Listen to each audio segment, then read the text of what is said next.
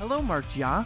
Thanks for tuning into this podcast. Mark stands for Meet with God, reach out to others, know His purpose for your life, and to develop your potential.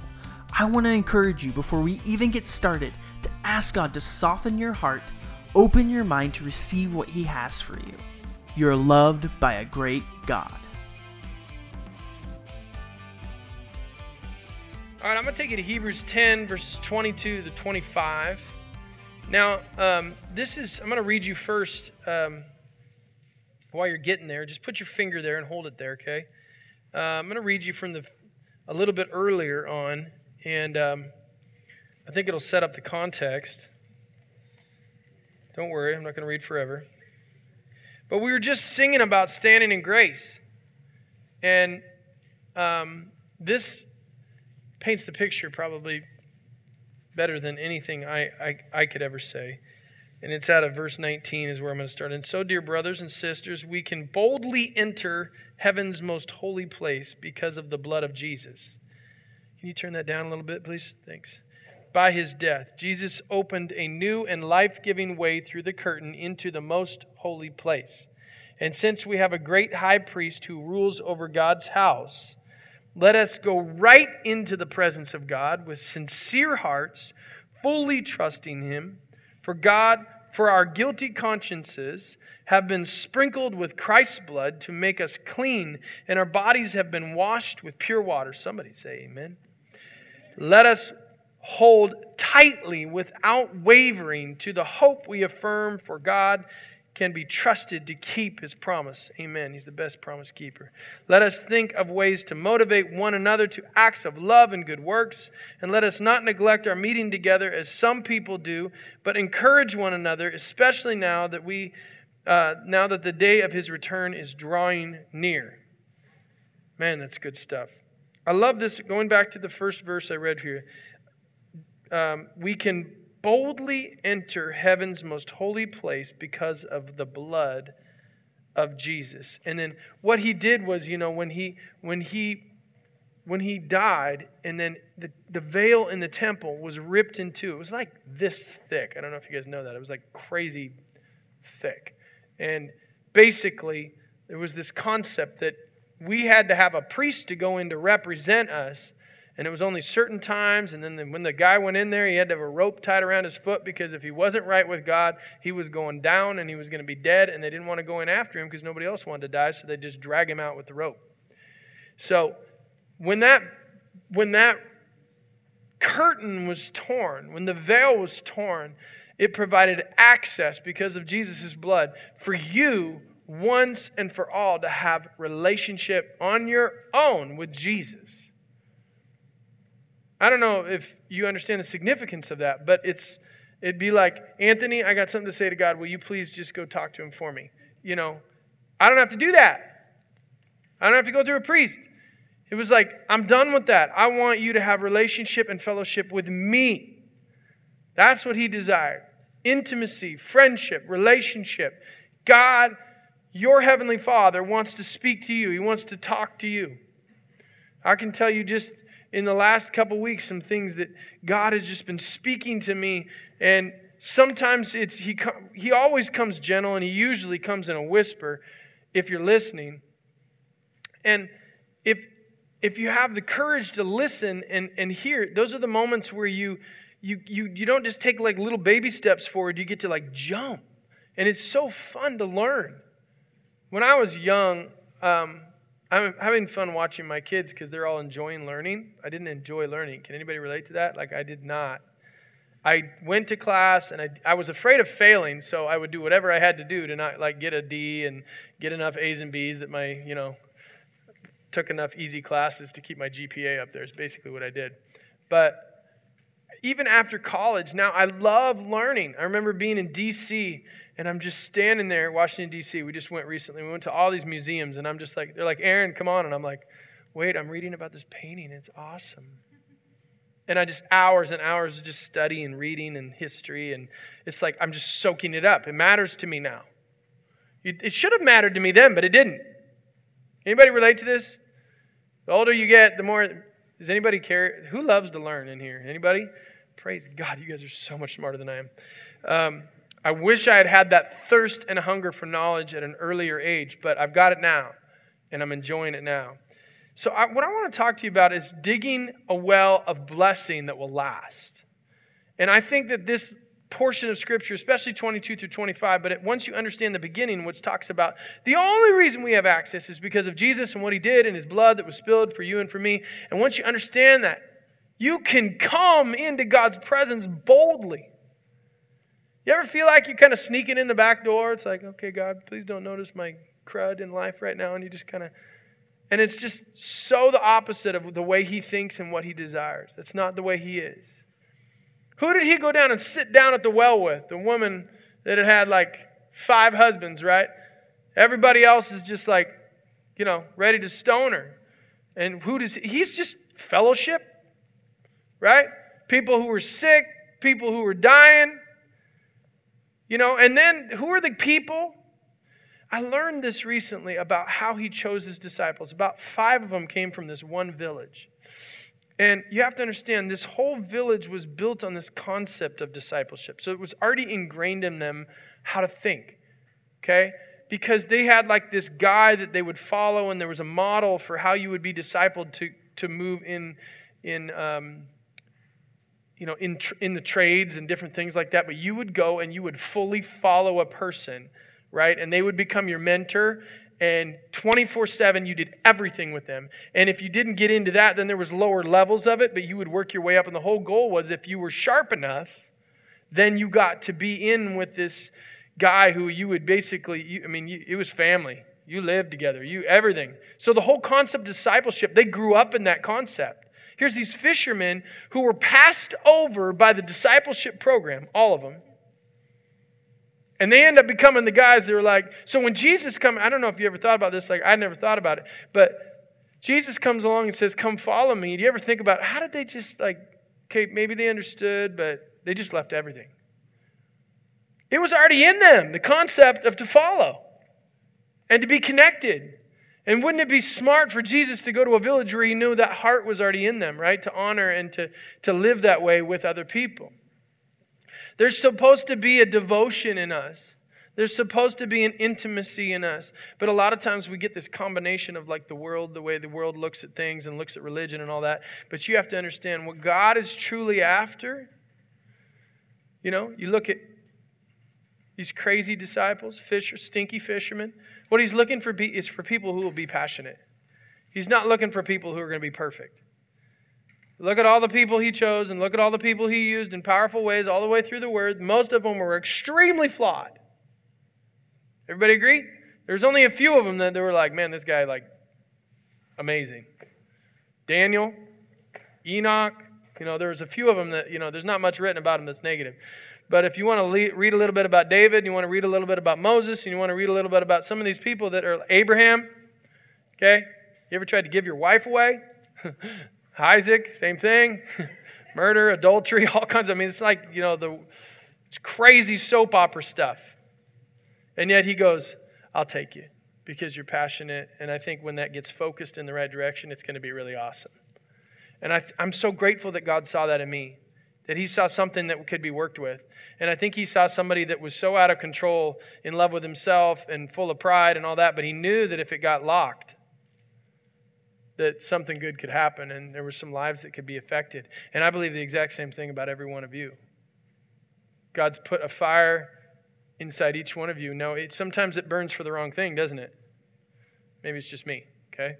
But if you allow God to reveal himself completely and understand the way he works, man, I'm telling you, it's the most fun life you can live. Living on fire for Jesus. These guys, they were freaked out after Jesus died. But if you look at their journey, the greatest testimony that came out of their lives was not what happened before Jesus. Up until his death. It's what happened after his death. The transformation process that happened in Peter. And then all of them laying their lives down and being martyred for Jesus. For the sake of the cross, for the sake of the gospel. And going to the corners of the earth. It's just unbelievable, the influence. I love thinking about that. Like Jesus Okay, you're like the perfect leader, and who did you choose to use? Humble people that were full of passion, that were teachable. I like that. I want that to be said about me. I'm not sure if it's always can be true, but I want to work on that. Anybody else? So here we say in 22, it says, let us draw near to God. I'm going to read the NIV. I know I gave you the NLT here, but let us draw near to God with a sincere heart and with the full assurance that faith brings, having our hearts sprinkled to cleanse us from a guilty conscience and having our bodies washed with pure water. So the first part of this is draw near with the right motives and in confidence. James 4:8 says, draw near to God and he will draw near to you. I love this line. The greatest privilege you will ever have is friendship with God. The greatest privilege that we're ever going to have in life. I mean, it's beyond comprehension to even think about the access that we have.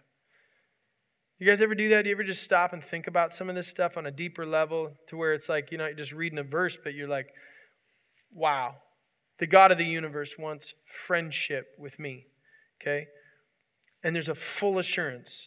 Draw near with the right motives, it says, with a sincere heart and with full assurance, in confidence. I think about this, like I could have had deep connection. I watch my son, I watch my kids, my friends' kids, and I watch the relationships that they have with God in their teens and even before. And I'm in a holy way, I'm jealous. Like, man, I wish I could have started like that. Like I had great parents that taught me, but there was just rebellion in me. There was just pride in me, and it just was really, it didn't want to die. I wanted my way. I had a choice, and it took me until my mid-20s. So the greatest thing we can do is once we hear truth, once we get it, is just start moving with God in a steady way straight towards Him for the rest of our life. There is no limit. If you look at it in the field of finance, they say if you start at a young age, just start investing, like $100 a month, that literally, if you take that, the discipline of that, by the time you hit your 60s, it's just millions because of the compound interest. It's called the rule of 7. You learning how to think like God does in multiplication. Faithfulness, day after day after day after day, and we're going to get to this. Day after day, moving towards the Lord, being faithful in His house, being faithful, to come after Him right here. Trusting that you haven't learned everything.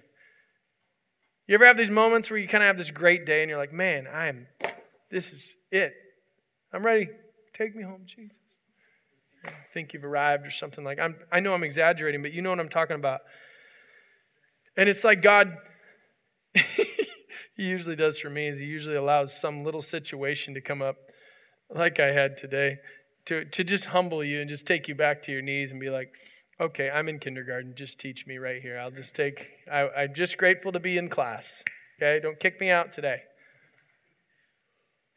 And then I remember, He said, even in my foolishness, come into my presence boldly. I like that, don't you? That means we don't have to creep in. We get to boldly come in. Not in pride, in humility, but boldly. My God loves me. He thinks I'm awesome. Sometimes I'm like, I can't believe you put up with me. Thank you for loving me. Second, come washed in blood and water into His presence. That's what it says. Having our hearts sprinkled to cleanse us from a guilty conscience and having our bodies washed with pure water. So sprinkled with blood, washed with water. Two very, very significant things. Blood is a picture of grace. We were singing that song about I'm standing in grace, and that's why I gave you this picture. It's like, for me, it's just this picture. I feel like there's been seasons where it's like God has been leaving footprints. And in my imagination, you guys, you have to go with me. This is Aaron's version, okay? This is not NIV or anything close to it. But it's just like little tracks of blood footprints.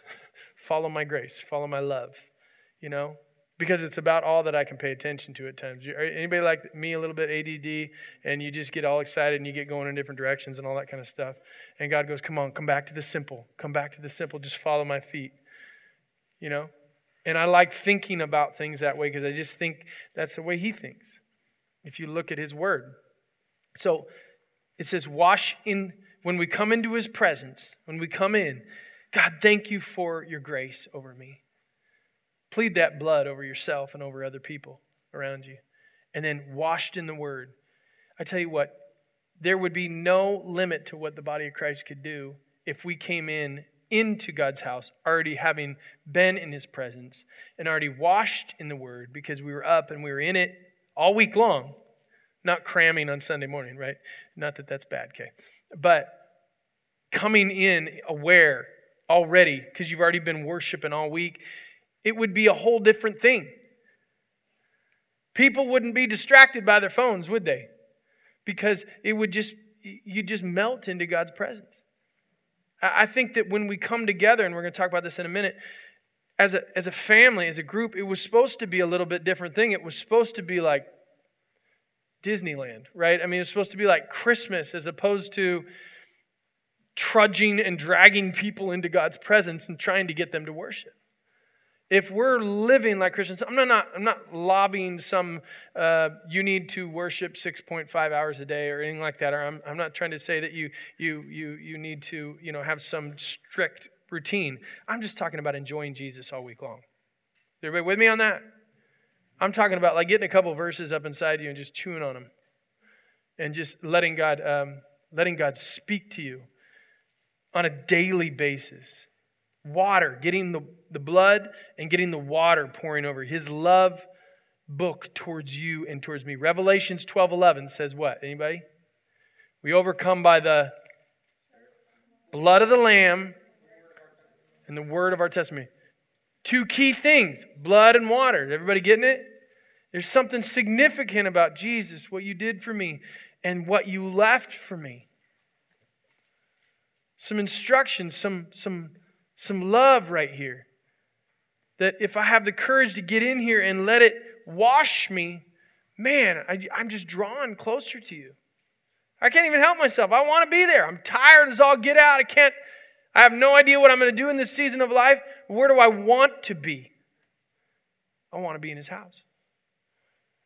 Because what happens if somebody walks in that, God, you've called me to be there available to him, to minister to him today? And then Jesus on the cross, Galatians 2:20, what flowed out of him when he was pierced? It was the sign that he was dead.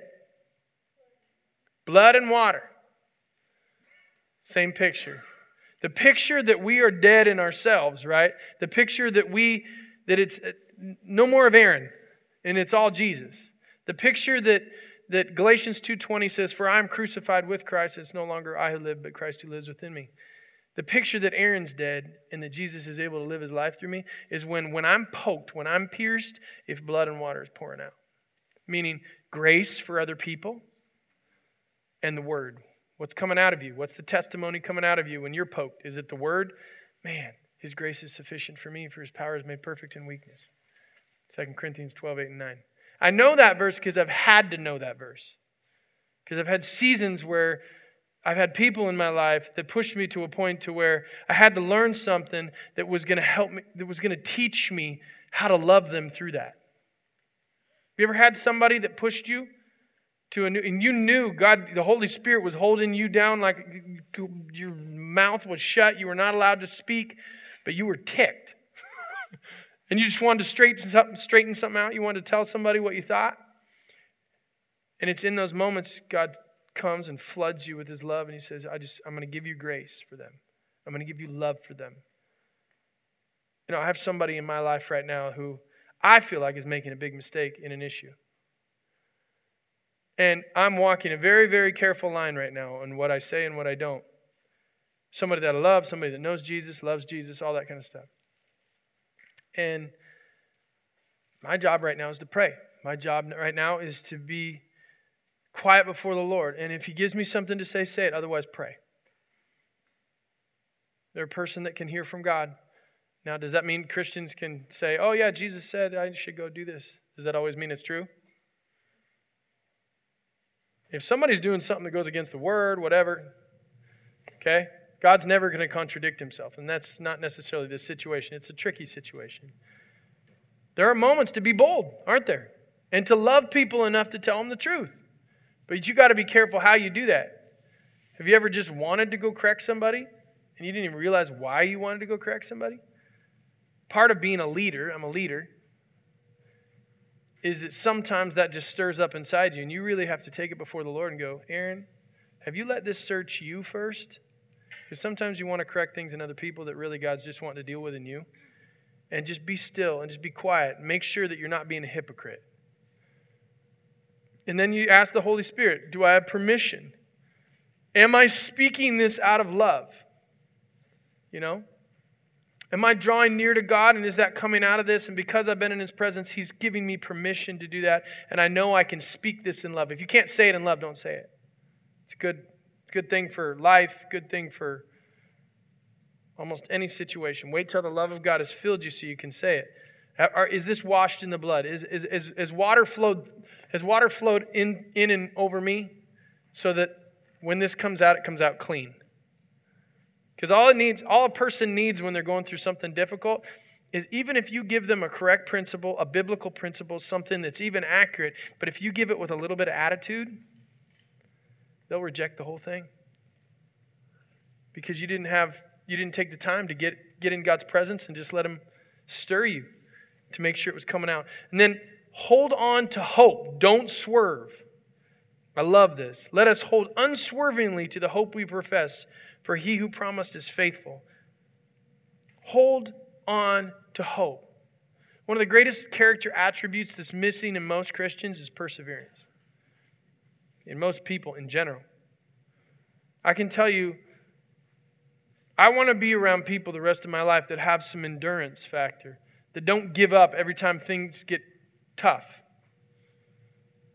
It's a problem in marriage. It's a problem in jobs. At work. It's a problem with family. It's a problem in a lot of areas. We have to learn how to push through when things get tough and to be able to hold ground and be able to say, I'm going to hold on to hope because I'm holding on to Jesus. All of my life is not wrapped up in whether this situation goes well and whether my boss treats me the way he should in this situation. My life is not wrapped up and my hope is not wrapped up in whether this friend, whether this girl, whether this guy, this relationship.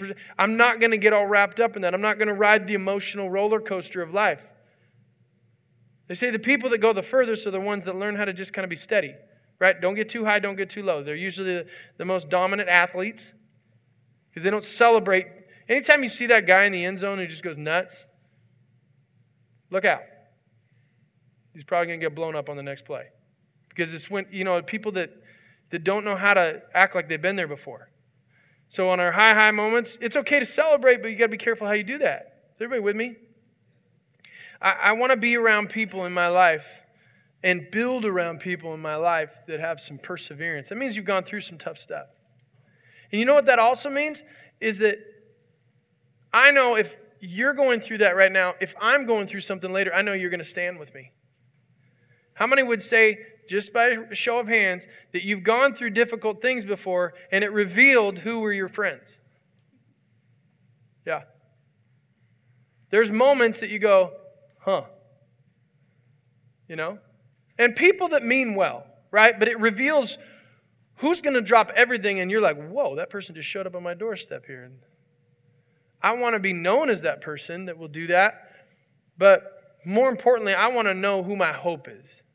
You guys with me? I'm not going to get rocked when somebody else doesn't show as long as Jesus shows. Are you guys with me on that? If I learn how to get into His presence and something goes wrong, you don't get the job, test report comes back negative.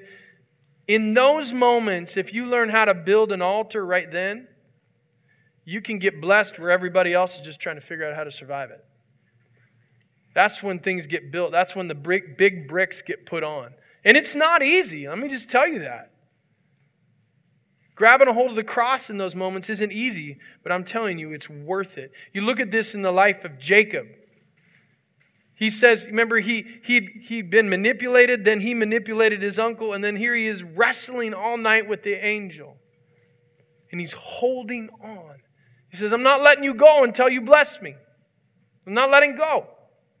That's what God is looking for when we are willing to take Him at His word. I'm not going to lie. I'm not going to manipulate. I'm standing before you, God. And I trust you that my life will be a success because of what you have to say about me, not because of this situation.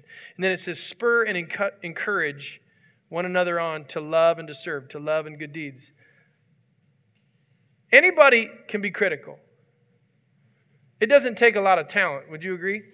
To see negativity in every situation. I've been around some people, they could invent negativity. If they don't have enough on their own, they'll just go steal yours and invent, it's just, it's amazing. Like, I don't even know how you saw that. Yeah, the check's probably going to bounce. I know they just gave me $1 million, but it's probably no good. I'm exaggerating, but you understand what I'm saying? You can just look at it that way. Otherwise, you can see, Scripture says right here, it says, encourage. I believe that should be an attribute of Christians and disciples.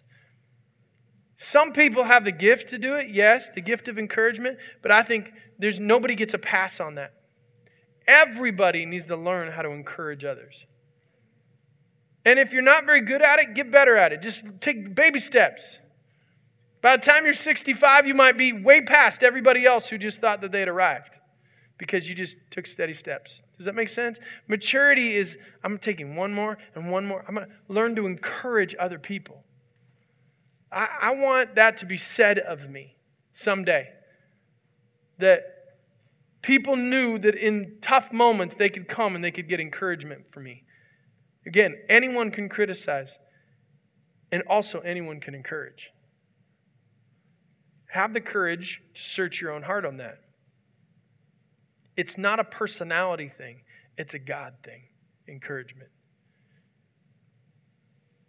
The Holy Spirit is known as our encourager.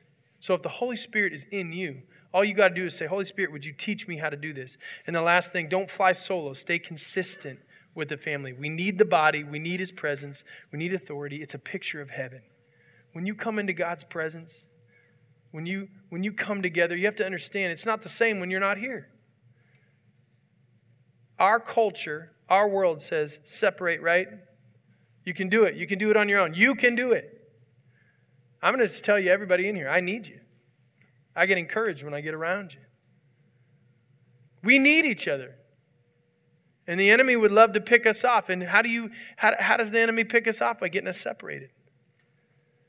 So whether it's a Wednesday night, Sunday night, activities, getting together, it's important to build relationship, and it's important to be known. It's important to have people around you. Going back to that 2 Timothy 2:22, flee evil, pursue God, and do it with people that love God. You got to have your with. And for some of you, that hasn't been easy. Some of you, you don't even have to try. Friends are easy. For the others, it's difficult. I can tell you there were seasons in my life where I knew a lot of people, but I didn't have a lot of friends. Can anybody relate to that? I mean, people that were there. And there's been other seasons where, it's like, wow, God, I'm blessed in this area. I want to get a deeper conviction, grow in an even deeper way in terms of my love for God's house. David said this. He said, this one thing I ask, this only do I seek, that I may dwell in the house of the Lord all the days of my life and seek Him in His holy place and gaze upon His beauty. Father, as we close tonight, would you teach us how to do that? How to love your presence privately, Father. Teach us, Father, how to break into your presence in the secret place on our own, Father. How to be people that aren't settled with the areas of strength that we have now, but to say, Father, where do you want how do I dig this well of blessing, Father? By drawing near to God with sincere motives. And we're not coming into your presence asking you for anything. We're coming in because we love you. We're coming in because we get to bless somebody else. We're coming in because we want to honor you. Teach us, Father.